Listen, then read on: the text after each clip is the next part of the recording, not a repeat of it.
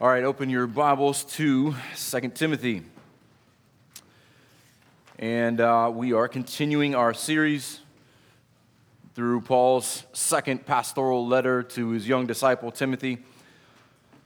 And in this chapter, in chapter 2, he actually uses 6 analogies for the work of the Christian laborer.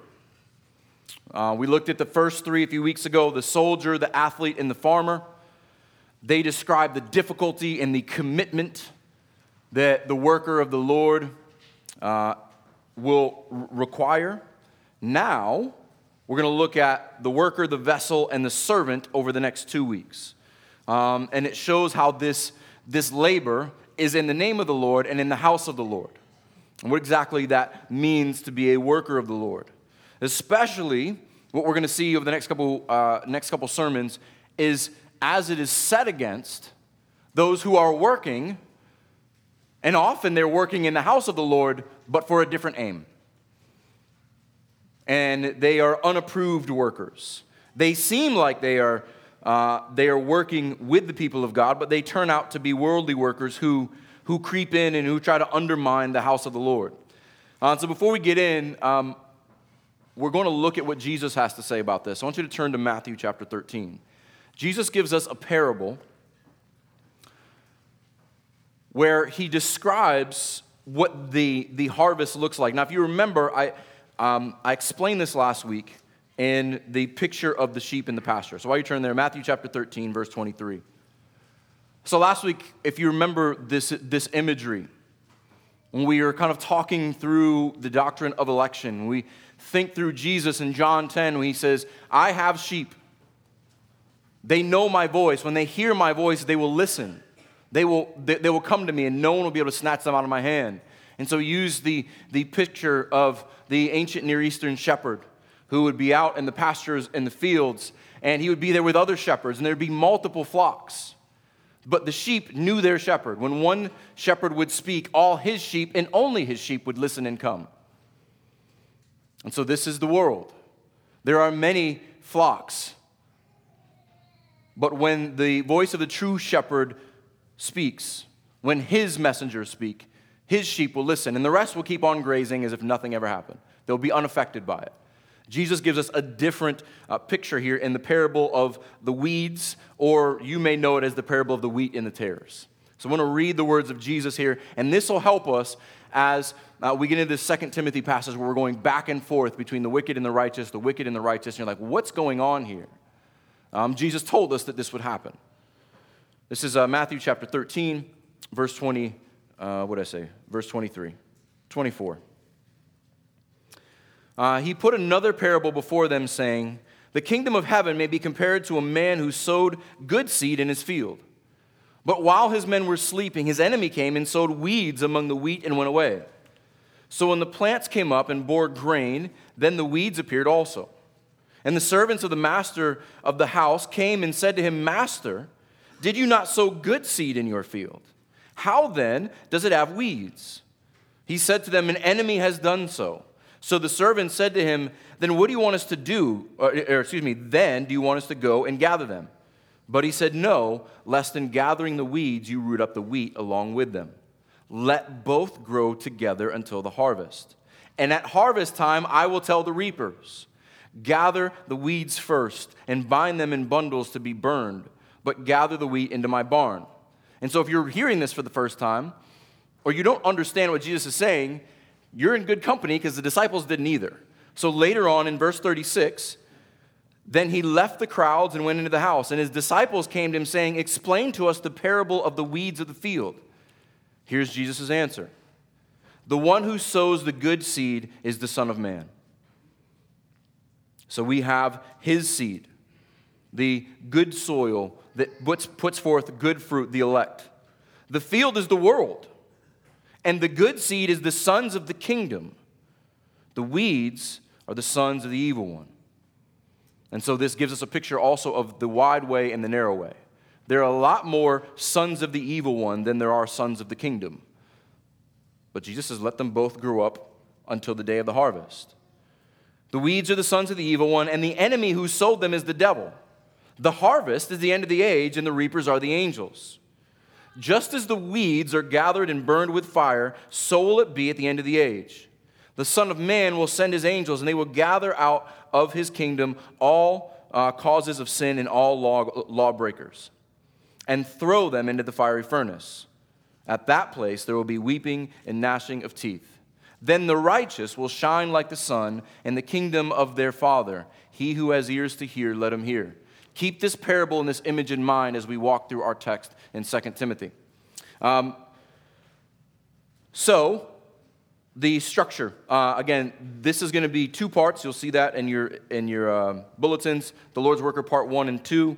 I'm going to be gone for a couple weeks, so we'll do that several weeks out. But here's the structure of our text in 2 Timothy. There are two parallel sections.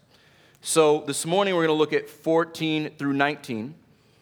And then the other parallel section is 22 through 26, contrasting the unapproved workers, the workers of iniquity, with the workers in the household of the Lord. The wheat versus the weeds. They're going to go back and forth. So we're going to look at the situation, kind of the explanation of what's going on, and then the solution, the antidote later on. Right in the middle is this, what we call a Janus passage. It looks back and it looks forward. It's an illustration that describes both of those. So it describes, this is where we're going to end this week, and we will pick up next time. And so it describes this house. And in this house, there are worthy vessels and there are unworthy vessels. There are godly, honorable vessels and ungodly, dishonorable vessels. And they both exist until the harvest. And so those who are dishonorable vessels try to lead people away. But the workers, the good workers, they labor and do good works in the house of their master. And those works will be preserved. So I'm excited to get into this morning. It's a very visual text. There's a lot of imagery to unpack. So without further ado, let's read our passage, and then we'll walk through it together. So I'm going to be reading verses 14 through 21. Remind them of these things and charge them before God, not to quarrel about words, which does no good but only ruins the hearer. Do your best to present yourself to God as one approved, a worker who has no need to be ashamed, rightly handling the word of truth. But avoid irreverent babble, for it will lead people into more and more ungodliness, and their talk will spread like gangrene. Among them are Hymenaeus and Philetus, who have swerved from the truth, saying that the resurrection has already happened. They're upsetting the faith of some. But God's firm foundation stands, bearing this seal: the Lord knows those who are his, and let everyone who names the name of the Lord depart from iniquity. Now in a great house there are not only vessels of gold and silver, but also wood and clay, some for honorable use and some for dishonorable. Therefore, if anyone cleanses himself from what is dishonorable, he will be a vessel for honorable use, set apart as holy, useful to the master of the house, ready for every good work. Let's pray.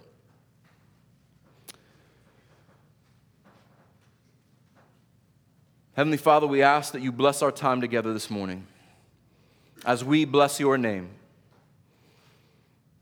the name that is above every name, the name that is high and lifted up, the name that is placed on your people, the name that reminds us of our redemption and calls us to depart from iniquity. We praise you that we bear the name of your Son. Just pray that your people would be encouraged this morning, that we would not be frustrated and distracted by the workers of the world or the cares of the world. I pray for your church this morning, Lord, that you will bring the false teachers to the surface, that your shepherds would have wisdom to cast them out, that we would have boldness to confront false doctrine that upsets the faith of your people. Lord, purify your church. Purify them according to your word, through the blood of your Son, through the power of your Spirit. May we be a fitting bride for our bridegroom. May Christ be exalted in what we say and what we do. May our unity and our peace and our truth be a witness to the world around us, that we are citizens of an unshakable kingdom that will never end, that will never fade, that will never be overturned, but the kingdom of this world, the kingdom of the workers of iniquity, the kingdom of the goats and the tares and the weeds will be overturned and will be destroyed.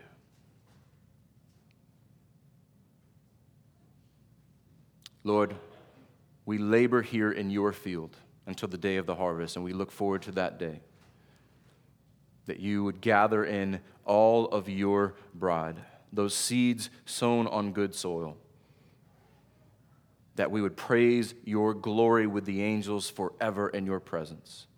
But until that day, let us be faithful workers. In Christ's name we pray. Amen.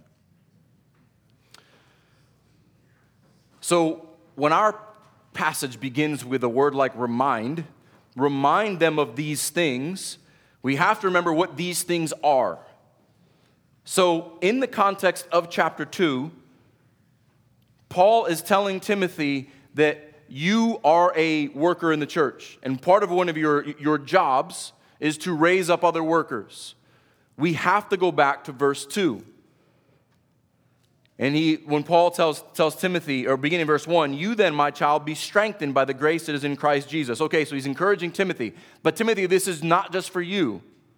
And what you have heard from me in the presence of many witnesses, entrust to faithful men who will be able to teach others also. This is a 4-generation ministry that Paul has in mind here, from Christ to Paul to Timothy to the next generation, 5, and those that they will teach. And the lesson of this chapter has not changed. So when Paul says remind them, charge them, he's still speaking of the faithful men. So Paul takes a moment out of encouraging the workers in the church to remind them of what they are working for and why they are working and how they can work in the first place. He takes a step out of pastoral instruction in verse 8 to say, remember Jesus Christ. Don't get caught up in the work and the running and the farming and all these metaphors if you forget Christ. Remember Jesus Christ. Don't forget him. Last week we looked at the person, the power, and the promises of the gospel. The person is Jesus Christ, risen from the dead, the offspring of David, the heir to the throne of the nation of Judah, the eternal throne that would never pass away, who died as the spotless lamb for forgiveness of sins, who rose again unto life everlasting, so that all who believe in him will have everlasting life. Timothy, don't forget this. Remind these young men of this. Never lose sight of the gospel. Never forget the gospel. The person of the gospel, the power of the gospel. He reminded him that even if I'm bound in prison, the word of God is not bound. Don't let my situation or your situation make you afraid. Because Paul is laboring for the sake of the elect, that they may obtain their salvation. The power of God is that the people of God will be saved. And the word of God will accomplish its purpose. This gospel has a person, it is Jesus Christ. This gospel has a power, and that power is effectual. It will accomplish what God sets it out to do. And this gospel has promises. Verses 11 through 13. This ancient hymn. The promise that if we die to him, if we turn from our sins, we will also take on his righteousness, because he has taken our sins to the grave and he has resurrected us to new life. And if we endure to the end, those who continue to the end, who prove that they are truly in him, they will reign with him. But those who deny him, he will also deny. There are plenty in Ephesus, and there are plenty in every day, who may start out claiming the name of Christ, but turn out to be blasphemers and heretics. And then this closes with the final promise that if we are faithless, he remains faithful. What a great encouragement to the church, that it is not our faithfulness that determines our ministry. Praise God for that. It is not us saying all the right things and doing all the right things. We are to work, and we're going to talk about work this morning. But we work because of Christ's faithfulness, out of Christ's faithfulness, and in Christ's faithfulness. And we trust him for the outcome of our labors. So when he says remind them, this is what he wants them to remember. And when he says charge them, there's an additional charge. This word for charge we've looked at before. It is an authoritative urging. This is a divine warning for their own good. Charge them before God. This is important. In your ministry, do not get caught up in the quarrel about words. This is literally useless word battles. These are so easy to get drawn into, and we're going to look at a couple people who have been drawn into it and have started to draw others away. Don't get drawn into that. We don't know exactly what those useless word battles were. We don't exactly know what the conversations were. But we do know that whatever it wasn't essential. So if it wasn't essential, it wasn't good. How do we know that it wasn't good? Because it ruins the hearers. We know this is all too common in the church. We know that some people love to major on the minors. If you've been in the church for any number of years, you have seen this. And let's be honest, every one of us has been guilty of this at some point.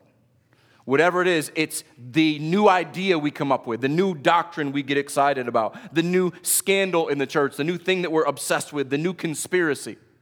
And this becomes the end-all, be-all. All of a sudden, it's a big deal to me, so it must be a big deal to everyone I speak to. I've seen this so many times, and this often happens with young, zealous Bible college students who get so excited about the new doctrine that must be the ultimate doctrine, and then everyone else is going to hell. They may not say that, but the urgency with which they speak conveys that. How many young men have you met who will easily argue and get into word battles with one another, but will not encourage one another or pray with one another or lift each other up in love? As leaders, as pastors, as elders, Timothy, don't get involved in this stuff. Tell your other men, don't get involved in this stuff. Because it ruins the hearer. Because what these young men don't understand is I've been on the other side of those conversations where people come to me and their faith is shaken because they don't check all the right theological boxes. They wonder if they're really even a Christian. They wonder if Christ could truly be pleased with them. Somehow they're incomplete if they don't understand something. That is foolish. Because in our zeal to defend theology, we end up adding to the gospel. Our salvation is in Christ and the work of Christ. That's why he said, remember Christ, because it is so easy to add our ecclesiology, our eschatology, our soteriology. That's true. But these other things are secondary. And we don't want to get caught up in those. We want to keep the main thing the main thing. And we want to beware of those who love to debate and distract. So he's telling Timothy, don't be like that. Verse 15, this is singular now, do your best to present yourself to God as one approved. Timothy, you be an example. Make every effort to act like one who is approved, a worker who has no need to be ashamed. Now, we need to talk about this for a moment. Make every effort to act like one who's approved. We do not work to be approved. We work out of our approval because God is approved of his workers. I want to look at a couple passages, and then I want to talk about this word approved. Romans 12:1. I love the book of Romans for so many reasons. But I love the structure and the brilliance of the book of Romans. Chapter 12, verse 1 is a transition in the book of Romans. Paul has 11 chapters on explaining what the gospel is. 11 chapters of indicatives. We know there's a transition because it ends with amen at the end of chapter 11. In chapter 12, he says, I appeal to you therefore. What do you think the therefore refers to? The first 11 chapters. Justification through faith in Christ, who is your new head, who you will never be separated from or never condemned. And that's because God chose you because he loves you. Therefore, brothers, because of that, because you are approved, through the finished work of Jesus Christ, God's mercy toward his people.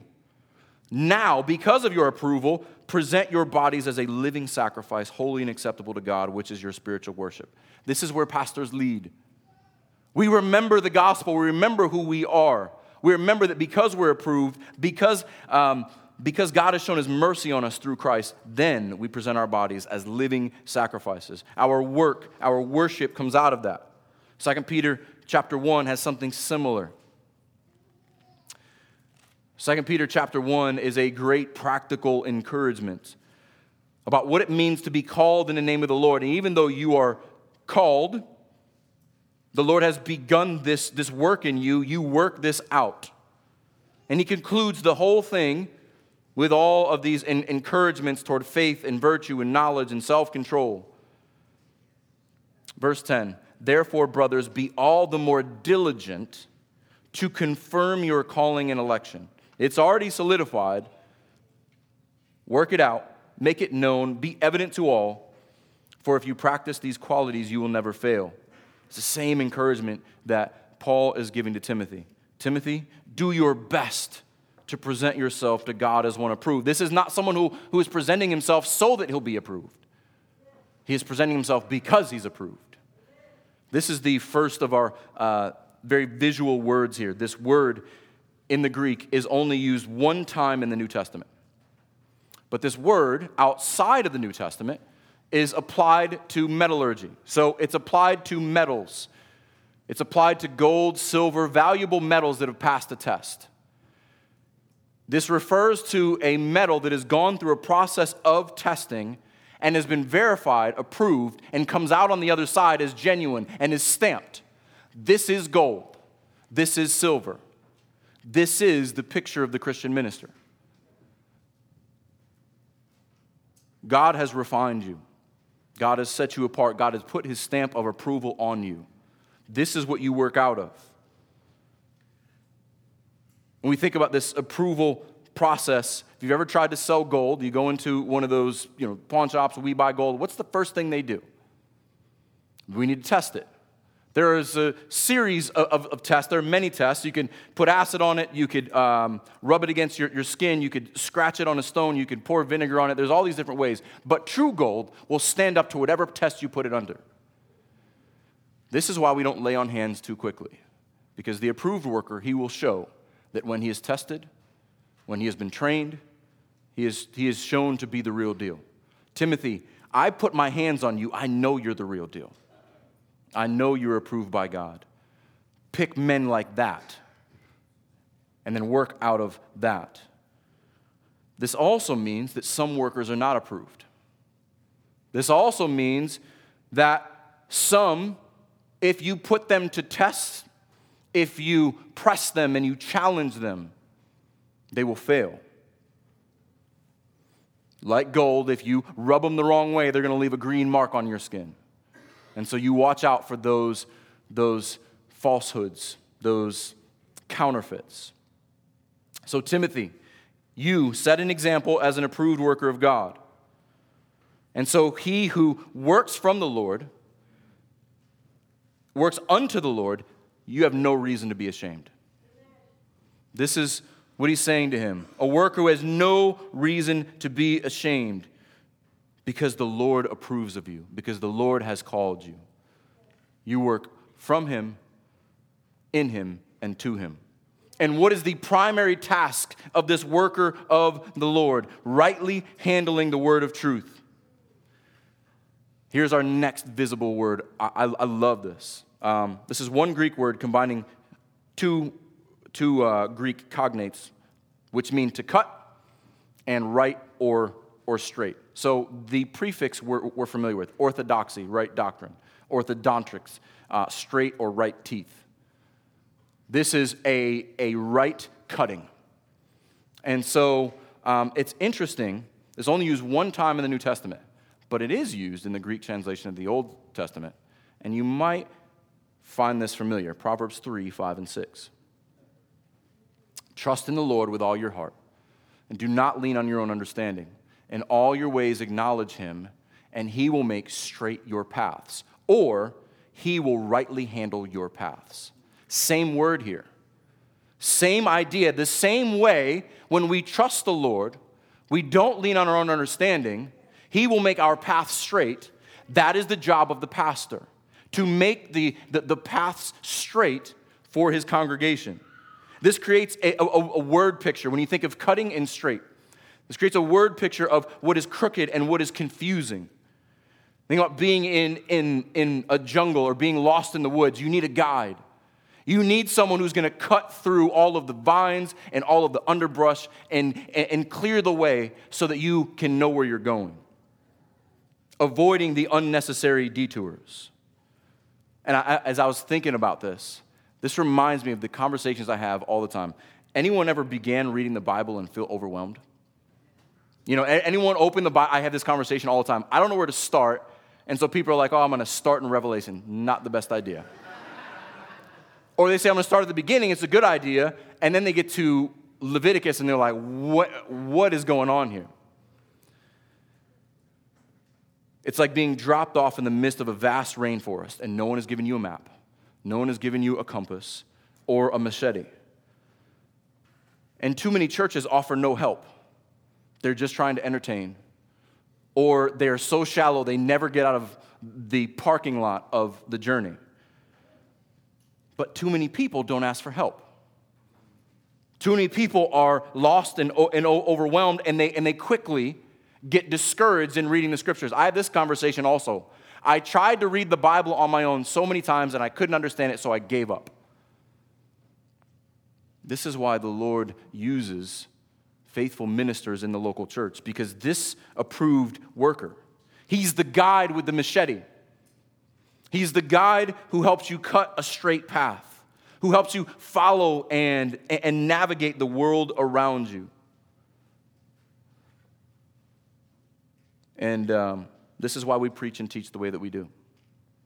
Jesse jokes about us going deep here. We go deep because we don't want you to get lost. We want you to have the tools for yourself. We want you to know how to cut through the vines too. This is not just for me. The people of God have the Word of God, and the Spirit of God illuminates it for us. But we need teachers. We need those to help us on the way, and hopefully one day you too will be teachers. Men, you need to be teachers in your homes, leading your wives and your children. Ladies, God has given you a great responsibility in caring for children. And there are so many young women who would desperately love an older woman to love her and to counsel her and just show her where to avoid pitfalls and to open the Word with her and show her wisdom. We need this. So that's a full plug for ladies next week as we get together. Yeah.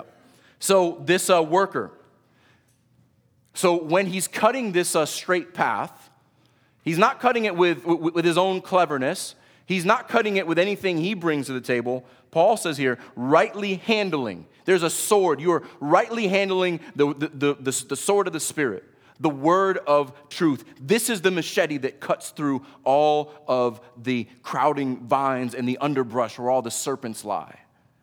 This is the good deposit again. Do you remember the first time you heard someone rightly handle the word of truth?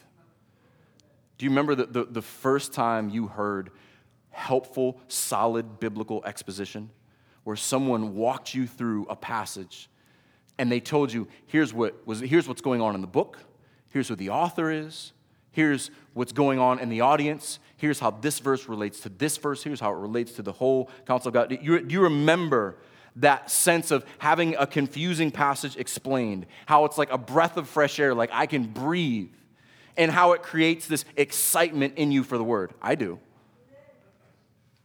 I remember just hearing that exposition and like, wow, I want to know the Bible like that. I want to study the Bible like that. But me, like most of us, though, I'll never do that. I had no one to tell me. I had no one to show me. I just thought the guy up there did it. But praise God for His Holy Spirit. And praise God for faithful men who train faithful men, who train faithful men, who train faithful men, who create faithful churches. Most likely, you're here in this church because you see the value of this, because you see the emphasis we place on the Word of God. And we don't place ourselves above it.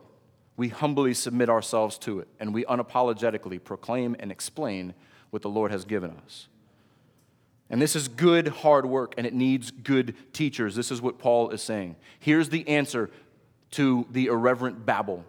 Here's the answer to these word fightings. But there are many teachers who teach their own doctrine for their own purposes. And in a world of error, we need the word of truth. Because error is not new. Look at the next verse. Verse 16. But, here's a contrast. Avoid irreverent babble, for it will lead people into more and more ungodliness, and their talk will spread like gangrene. But here's the contrast. The word of truth from the approved workers and the unholy nonsense of the unapproved workers.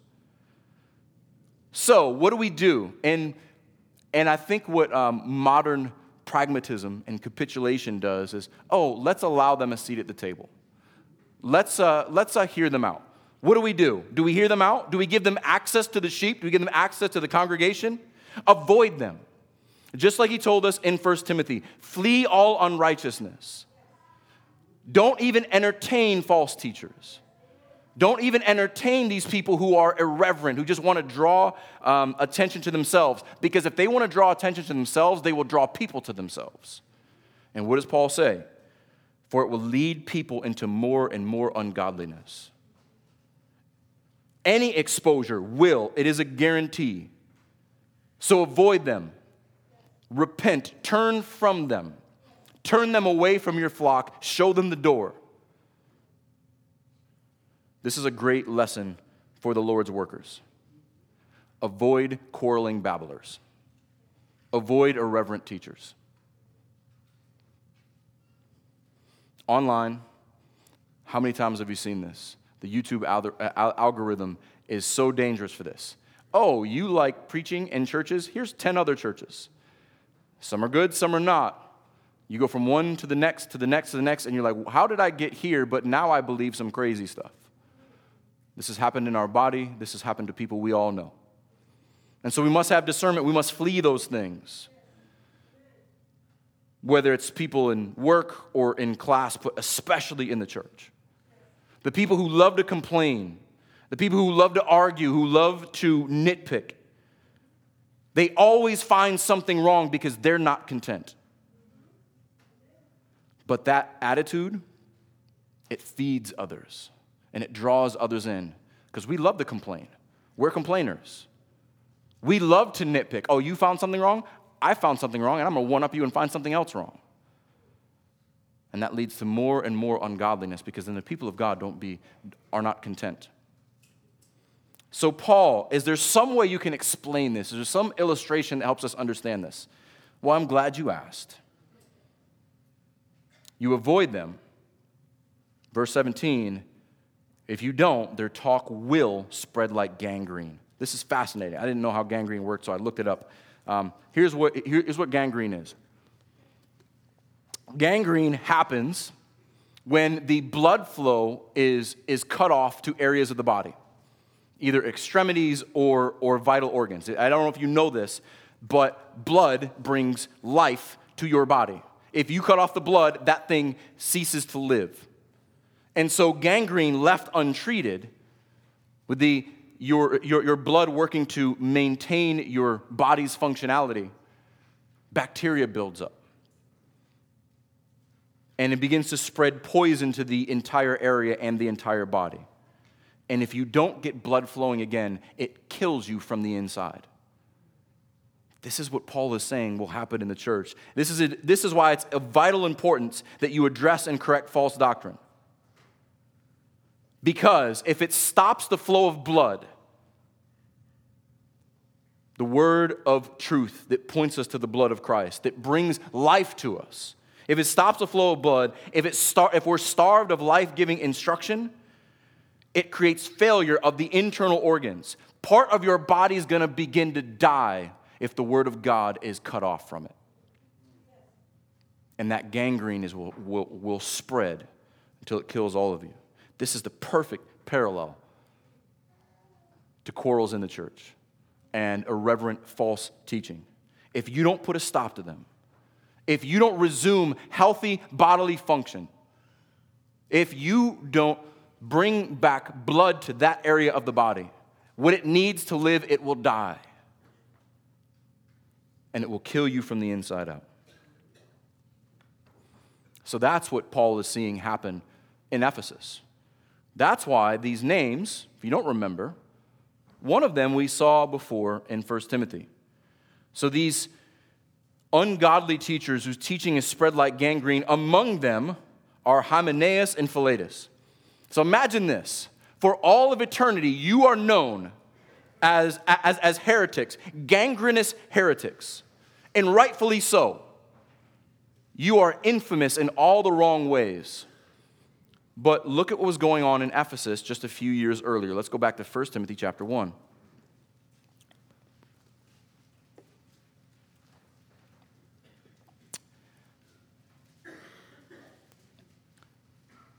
Verse 6 of chapter 1. Certain persons, by swerving from these, we'll see that same word again in a moment, have wandered away into vain discussion. Sound familiar? Desiring to be teachers of the law without understanding either what they are saying or the things about which they make confident assertions. Now let's jump into verse 18. This charge I entrust to you, Timothy, my child, in accordance with the prophecies previously made about you, that by them you may wage the good warfare. All right, Timothy, we put you in this office.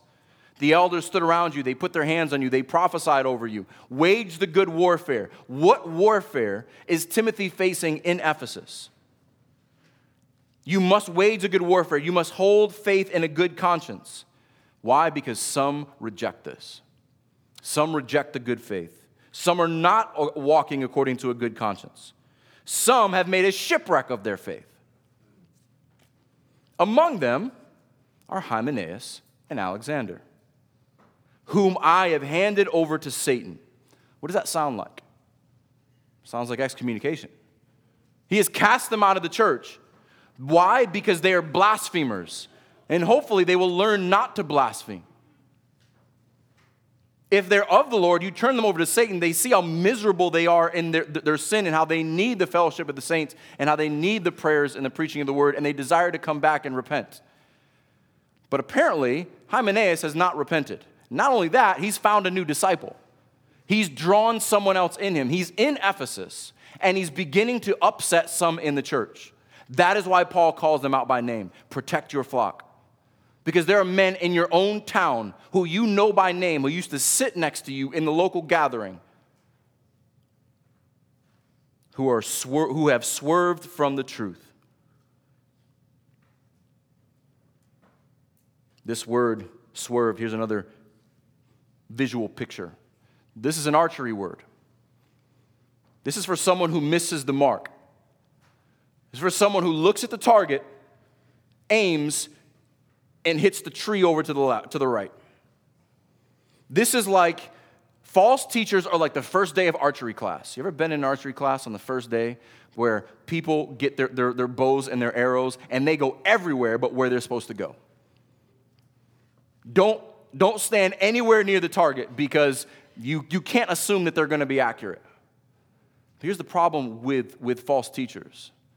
The target's clear, but they don't care if they're accurate or not. They're going to keep shooting at something until it sticks, until someone responds, and they're going to latch on. And they're going to take them with them. So how have they missed? How have they swerved from the truth? Saying that the resurrection has already happened. Okay. Now, admittedly, we don't know what this means. We don't know exactly. I think there's a good consensus of what we think this means. So what we think was going on, there's a lot of dualism that went on in those days where, the body's evil and the spirit is good, and there's this kind of two opposing forces that we walk among. So what we think they were teaching is that now that we're converted, now that there is new life in Christ, there is a resurrection from the spiritual dead, that means we're also bodily resurrected. That means that the resurrection that we look forward to, the resurrection that is promised us of the living and the dead, has already happened. So you would see how this could be confusing. You mean this is my glorified body? This thing. This is what I got to be in for eternity? Yeah, is right. But then there's the theological side. If we've been completely sanctified, if we're fully glorified now, how do we start to think about ourselves? It leads to arrogance, leads to lawlessness. Well, I've already been resurrected. Everything that needs to happen to me has happened to me. I'm already perfect. And so I don't look forward to an age to come because I'm in it. This is as good as it's going to get. But it's even worse. What does that say about Christ? I want you to look at 1 Corinthians chapter 15. Here is the problem. When you begin with useless doctrines where many people are like, well, that's not important. Now, should we fight over doctrines that lead to heresy? Absolutely. This is one that begins with irreverent babble and then leads to heresy because the same problem is going on in Corinth. 1 Corinthians chapter 15, this is the resurrection chapter, picking up in verse 12. Now, if Christ is proclaimed as raised from the dead, how can some of you say that there is no resurrection of the dead? But if there is no resurrection of the dead, then not even Christ has been raised. Because Paul just told us, if we died with him, we'll also raise with him. And so if there's no resurrection for us, then Christ's resurrection is meaningless. And if Christ has not been raised, then our preaching is in vain and your faith is in vain. What you believe about the resurrection is vitally essential. You do not add to or take away from Jesus' perfect substitutionary atonement and the spiritual resurrection and the promised physical resurrection that accompany it. We are even found to be misrepresenting God. Someone has to be wrong, is what Paul's saying here in verse 15, because we testified about God that he raised Christ, whom he did not raise if it is true that the dead are not raised. For if the dead are not raised, not even Christ has been raised. And if Christ has not been raised, your faith is futile, and you're still in your sins. Then those also who have fallen asleep in Christ have perished. If in Christ we have hope in this life only, we are of all people to be pitied. Think about that. That is why Paul is saying they are upsetting the faith of some. If you want to attack the gospel, you attack the person or the work of Christ. And if you put doubt in the resurrection of Christ, even if you put doubt in that when Christ promised that we will be resurrected one day, that we will be glorified one day, you begin to pull a thread and undermine all of the gospel itself. That is why Paul is so fiercely speaking out against these men. This is why Hymenaeus was excommunicated, and he's still being mentioned now. So, before we get into verse 19, I want you to think about this. How can we tell if someone is working for the Lord or against the Lord? Jesus also helps us here too. Matthew chapter 7. When these false teachers come up, this should not surprise us. Matthew chapter 7, verse 15.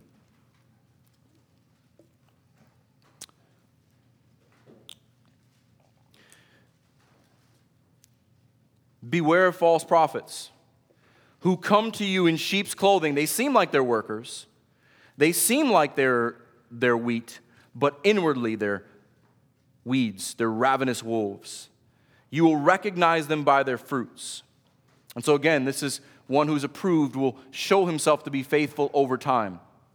Tree doesn't always bear fruit in the first year. You got to wait.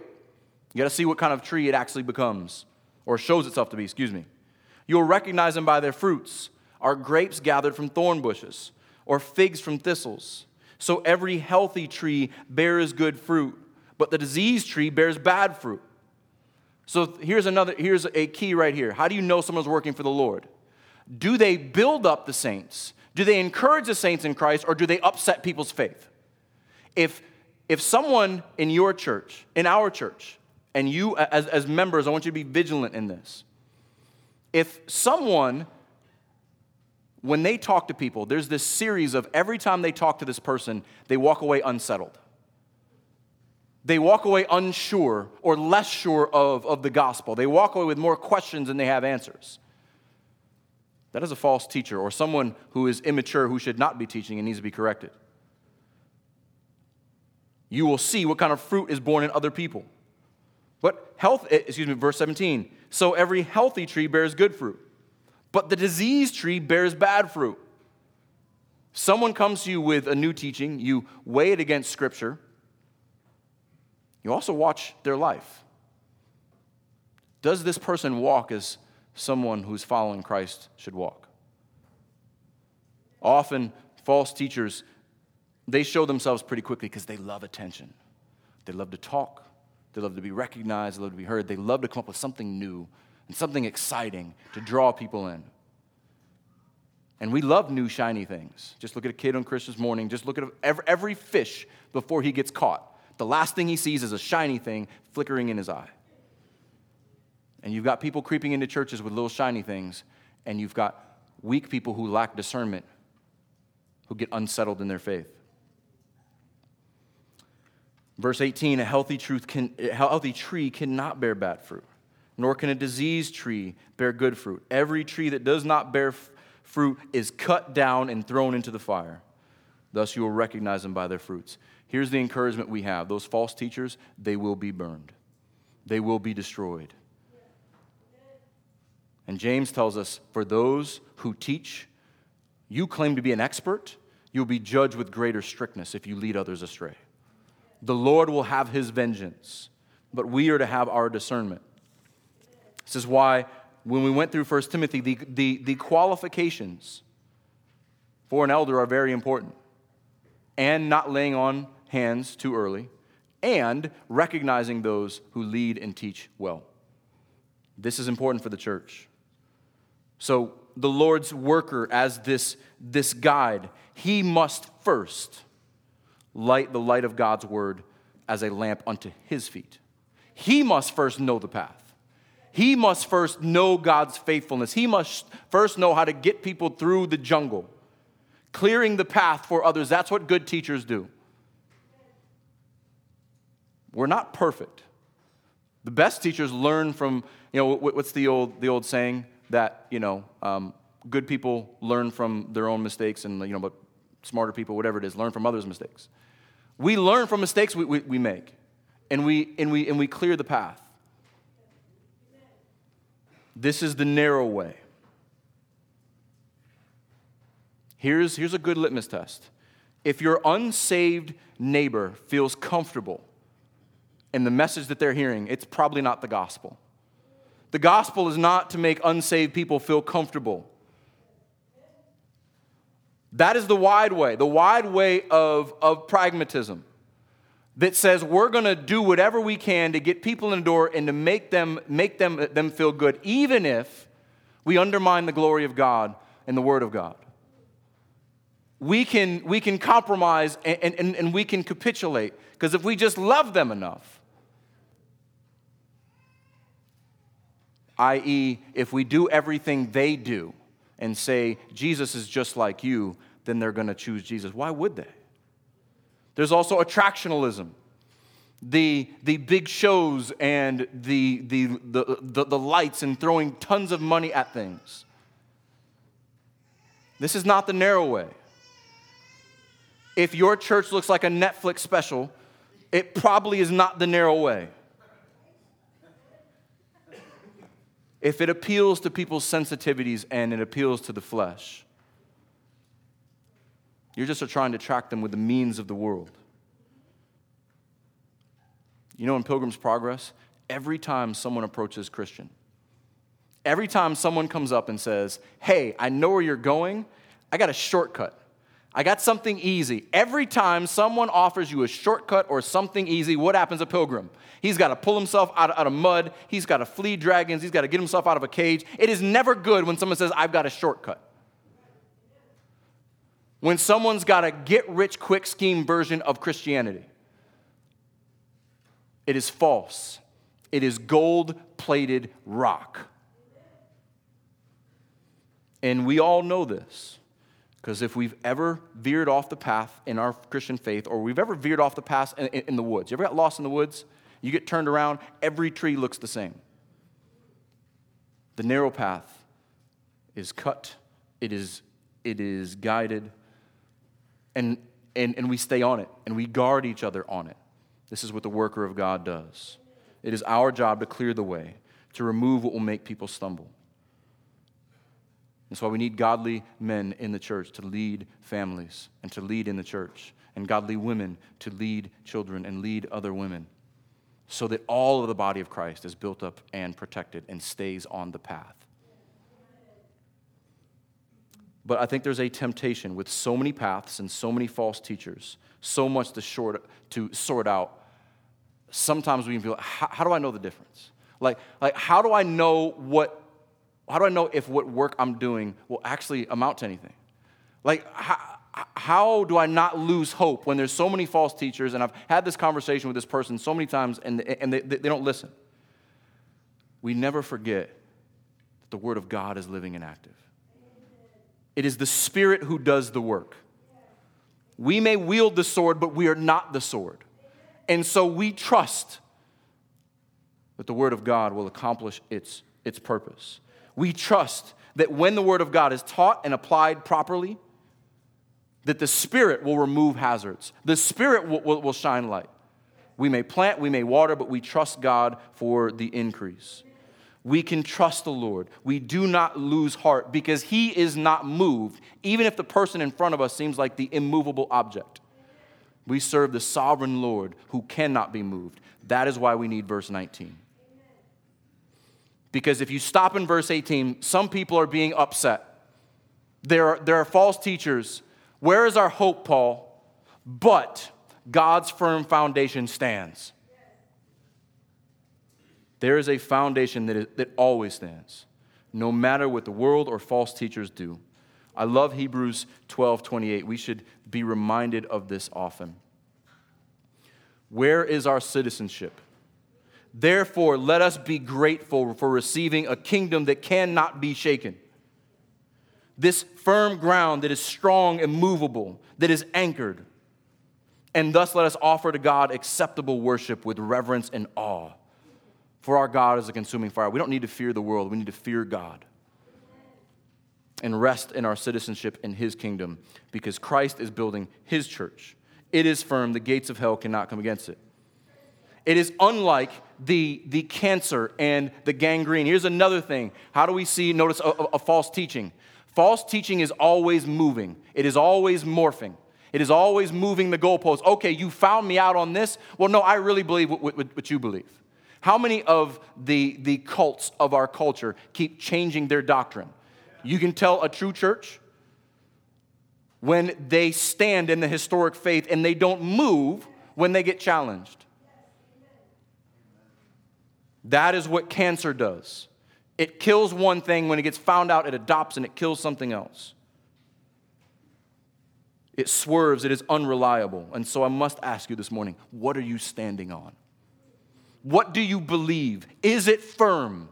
Is it immovable? Or are you trusting in that which swerves and eats everything it touches, and you can't ever grasp it because it's always moving, always changing? I know so many Christians who struggle because they listen to this teacher and this teacher and this thing, and they're just confused. Here's the other encouragement. The Lord, His firm foundation stands, and there is a seal for the people of God. This word for seal here, it's another picture. It is an impression made by a signet ring. When a king Someone with authority would send a message. He would send a letter. He would put wax on it, and he would press his ring onto the wax. And there was a seal that was unique to this king that said, this message is approved by the king. This seal, this royal approval is the seal of our king. It is an internal seal of the Holy Spirit. And what is that seal? The Lord knows all who are his. This goes back to the election we were talking about last week. He has put his seal on his people. Thank you, Lord. Do you think if the Lord places his seal on someone that you can remove it? Or someone else can remove it? This is a sovereign, eternal security for the people of God. This is to take courage. And if you don't believe me, you should, because I'm just reading what Scripture says. Look at 2 Corinthians chapter 1. Don't take my word for it. 2 Corinthians chapter 1, verse 21. This is so the Christian takes courage. This is so the minister of the gospel takes courage.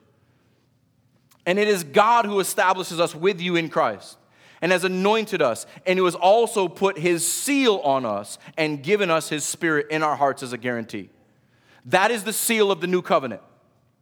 The Holy Spirit. I could get off on a tangent here, but I won't. That is the seal of the new covenant. The only seal mentioned in the New Testament is the seal of the Holy Spirit that unites us to Christ forever.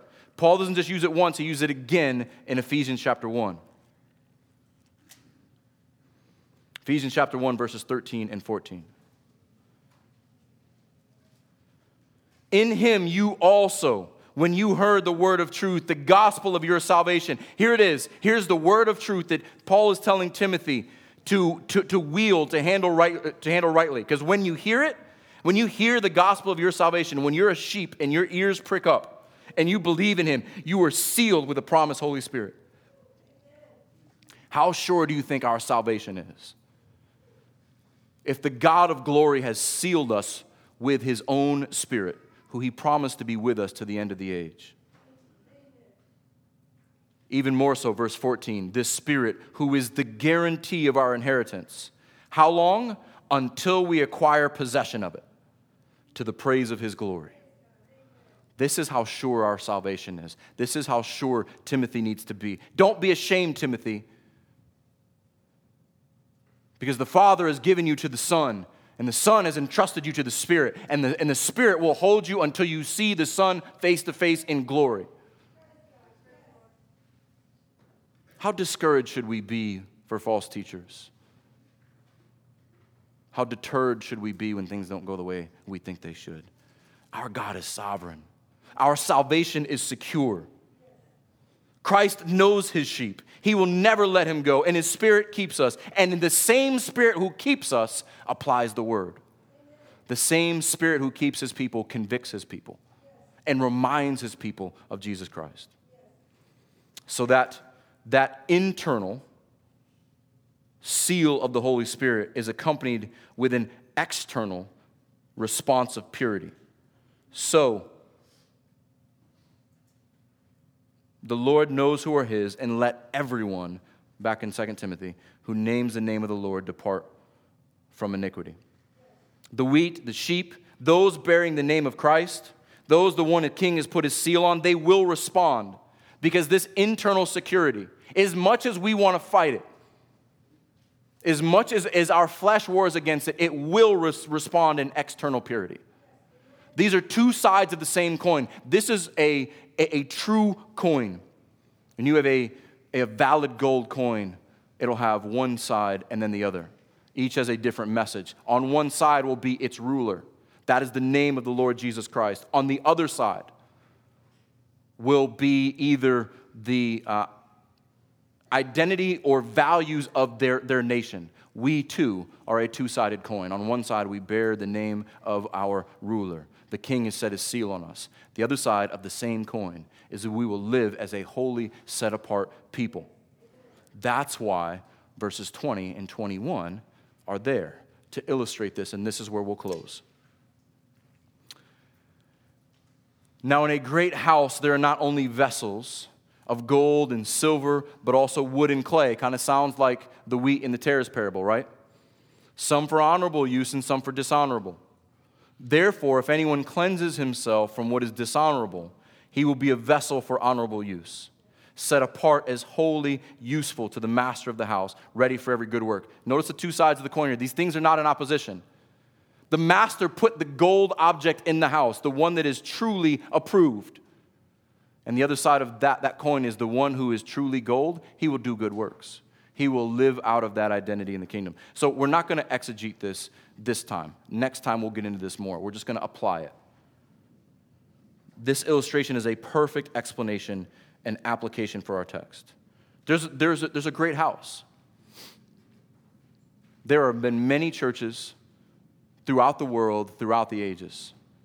And just like the church in Ephesus, they are filled with gold and silver vessels that are approved by God and they're valuable. But the enemy, Satan, sows vessels of wood and clay. That they serve a purpose for a moment. But what happens when the harvest comes? What happens when the reapers come? What happens when you put fire to gold or silver? Does it change? It remains gold, it remains silver. But when you put fire to wood or clay, it goes back to the earth. It burns up and becomes part of the dirt again. When the refining fire is set to the house, what will remain? Just like the weeds, the wood and the clay will be destroyed. This is the call. The call is don't perish with the wood and the clay. I'm not going to get into, we don't need to know who the elect are. We need to know the message. What is not of God will be destroyed. What is not gold or silver, what is not true, will go into the fire. So therefore, verse 21, cleanse yourself. If anyone cleanses himself from what is dishonorable, these vessels, the ones that are true, they will prove themselves to be approved because they will cleanse themselves. They will be washed in the life-giving blood of the Lamb. And what does that mean? You have no business carousing with the dishonorable vessels. You have no business getting into their debates and living like them and looking like them. You have no business being unequally yoked. Therefore, if anyone cleanses himself from what is dishonorable, he will be a vessel for honorable use, set apart as holy, useful to the master of the house, ready for every good work. Christ, the master, has cleansed us with his blood. He has set us apart as holy and useful to him. This is what our faith is in, and our faith will produce good works. Those who bear the name of the Lord will depart from iniquity. We will produce good works. Because as we read earlier in Isaiah, it is the Lord who does those works. Because we are approved by the Lord, and his purpose will stand. Brothers and sisters, what is done in the name of the Lord will stand forever. What is sown in righteousness, what is done by gold and silver to the glory of God will stand in the name of the Lord. But the workers of iniquity, the dishonorable vessels, they will be destroyed. The Lord has let them grow up for a time, but a harvest is coming. A resurrection is coming when all the living and the dead will be resurrected. There will be eternal glory and eternal destruction. So, brothers and sisters, let us work as ones approved for God's glory, in God's kingdom, because we know in the Lord our labor is not in vain. Let's pray.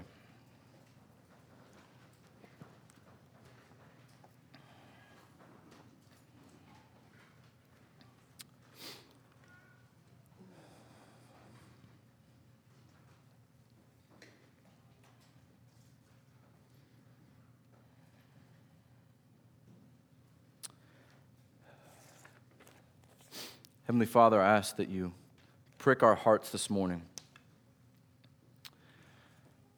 That what we just read and heard would be pleasing to you. That we would be convicted where we are drawn astray by false teachings where we have been the irreverent babblers. May we also be encouraged. May your saints take refuge in the firm foundation of their Savior. May we rejoice that we found our approval at the cross.